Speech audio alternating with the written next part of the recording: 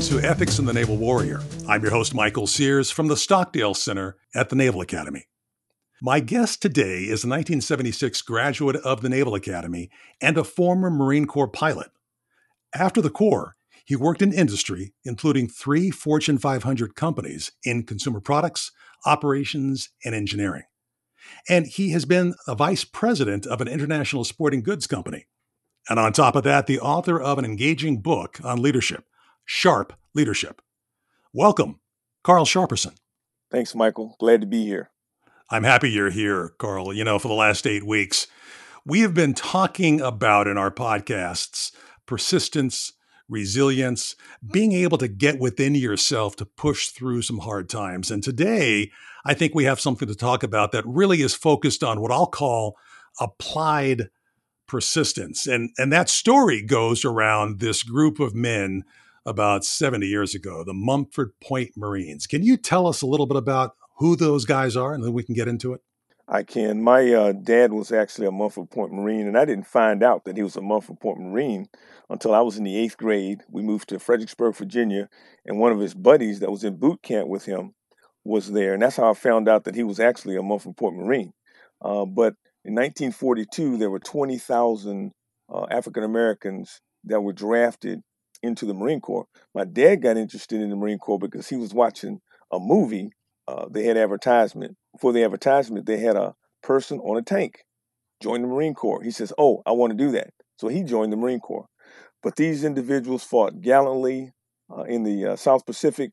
They broke all kinds of records that had never been set before. So you're talking about a group of men who had to do something more than just sign their name when they joined the Marine Corps. There was a lot of adversity even to get there, right? Correct. Yes, there was a lot of adversity to get there. At that point in time, when they brought those first 20,000 African-American Marines in, the officers and the NCOs were all they were all white, and most of them were from the South because they could kind of quote unquote handle the black guys. But it was a lot of adversity there, and my dad tells a story, several stories, and one of them he tells is about relationships. I was actually living in Albany, Georgia, working for Procter & Gamble, and I went to a Veterans Day program, and I see this guy outside with a Mumford Point Marine hat on, and I said, "My dad was a Mumford Point Marine." He says, "Really? What's your dad's name?" My dad's name is the same as mine, so I said, "Carl Sharperson." He said, "I was in boot camp with a Carl Sharperson." So when my dad came to visit me, I reunited them together. And they hadn't seen each other in 40 plus years. But when they were in the Marine Corps, it was kind of like family. They spent 3 years basically together. So they knew everything about everybody. And they kind of picked up like they had never been separated.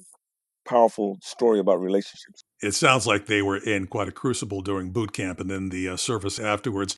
You know, we're talking about resilience and perseverance. How does their grit and determination inform not only their service, but let's bring that forward and talk about midshipmen today. You know, what does the Mumford Point Marines have to do with midshipman life today in terms of persevering? Well, I think there are a lot of parallels between what the Mumford Point Marines had to go through, as well as what I had to go through in order to be successful at the Naval Academy. Some of the lessons that my dad taught me was one was uh, when I was in high school, and my high school coach sent the recruiter to my high school to recruit me to play football at the Naval Academy. I didn't know what the Naval Academy was, and it was only 90 miles up the road. Okay, myself and 2 other guys see this guy walk in, 6'2", 230 pounds, blue suit, white shirt, blue tie. He says, "I'm from the Naval Academy, and I want to recruit you to play football." The other 2 guys walked out. This was during Vietnam, but my dad always told me, never turn down an opportunity that you haven't been offered. Okay, he was a continuous learner. Attention to detail. He was very attentive to detail. I had to do those same skills when I was at the Naval Academy. Quitters never win, winners never quit. Never give up, no matter what. I can remember taking chemistry my first semester, and after about 2 weeks, the instructor was speaking French. I'm speaking English, and I cried myself to sleep and said, "What am I going to do? What am I going to do? I am not going to give up." So I went to the instructor, got some extra instruction, and persevered, spent more time in chemistry than all my other subjects put together, made a B in chemistry first semester and second semester. But it started with the mindset of never give up. So that's another lesson that I learned from my dad. So let's talk about how the Mumford Port Marines actually served. You'd said earlier there were primarily in the Pacific, Yes. and they served in what they called in the day defense battalions. But these are the guys who were sometimes alone on islands that have already been captured, but they're the guys who were tasked to defend those islands primarily with anti-aircraft guns, 90 millimeter guns, and they were pretty sharp shooters. Right. They set a lot of records there. And I mean, when my dad was in, he said that when they got to the islands, their firing pins were taken out. So later on, they were given fire pins. But when my dad was there, he did not have fire pins. And they basically was in the 10th Depot Company. And basically what they did was logistics, right? But it was very critical that they do what they did. I mean, he was in New Caledonia, American Samoas, Fiji Island. He was in all those different places, doing the Guam, Guadalcanal, moving from place to place. So it was a very, very critical role that was played in the Marine Corps. And in 2012, the Mumford Port Marines got the Congressional Gold Medal. My dad was deceased, but posthumously, he got that medal. Outstanding service they did. And they did service, again, not necessarily on the front line, the first wave going in, but they had their own fights to fight. The brigade is living through some experiences now that, quite frankly, no other midshipman grouping has ever had to experience, at least not in the last 100 years. How do you see the Mumford Port Marines and their stories of persistence on their own, kind of locked in these islands? Is there a connection point between what's going on today? I think it is because the Mumford Port Marines, they were pretty much an intact group. They couldn't go a whole lot of places, so they spent a lot of time together. And one of the things that I think is important, specifically with what's going on now, when you think about the lockdown and being together, the most important thing is to have a positive mindset. So you've got to have things going into your head that are positive. You have to have a positive support group. You have to read positive things. That's the first thing. The second thing is create a routine. One of the things that the military does is the military creates a routine, but the pandemic has disrupted a lot of people's routine. So you got to figure out a routine that will work for you because your body likes a routine.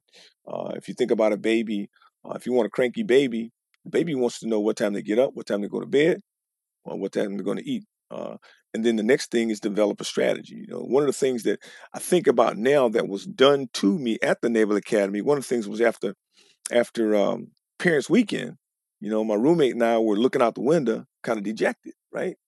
And then the upper class came in and tore up the room, to take our minds off of that and create order out of chaos. So what you have now with the pandemic, you just have constant chaos. So you got to constantly recreate that order and rely on one another. I like what you said about you reconnecting your dad and one of his shipmates, one of the Marines that he went through boot camp with.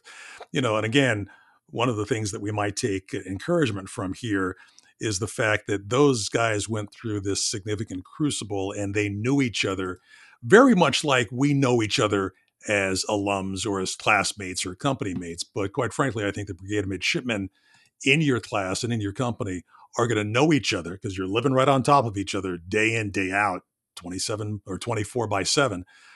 Um, so I don't want to make it sound like lemons into lemonade here, but there's a real opportunity that these young people have, just like your dad had. They're living on top of each other. They will know their classmates. They will know their company mates that much more. Yeah, and I'll tell you a quick story. If you think about relationships, and that's one of the things that I learned when I was at the Naval Academy.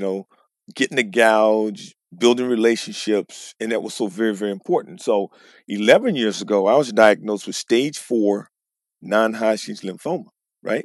And I burned through all my long-term savings, all my short-term savings, and I was pretty much broke and tired, right, and sick. My classmates and alumni supported me financially for an entire year because of the relationships that we had created, many of which I hadn't seen in 30 plus years. Okay.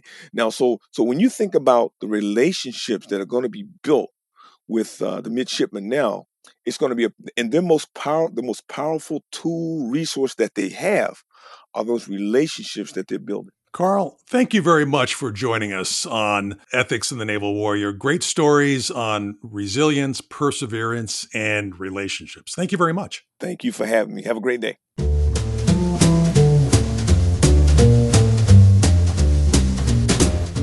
You've been listening to the Stockdale Minute, a series of podcasts produced by the Stockdale Center for Ethical Leadership at the United States Naval Academy.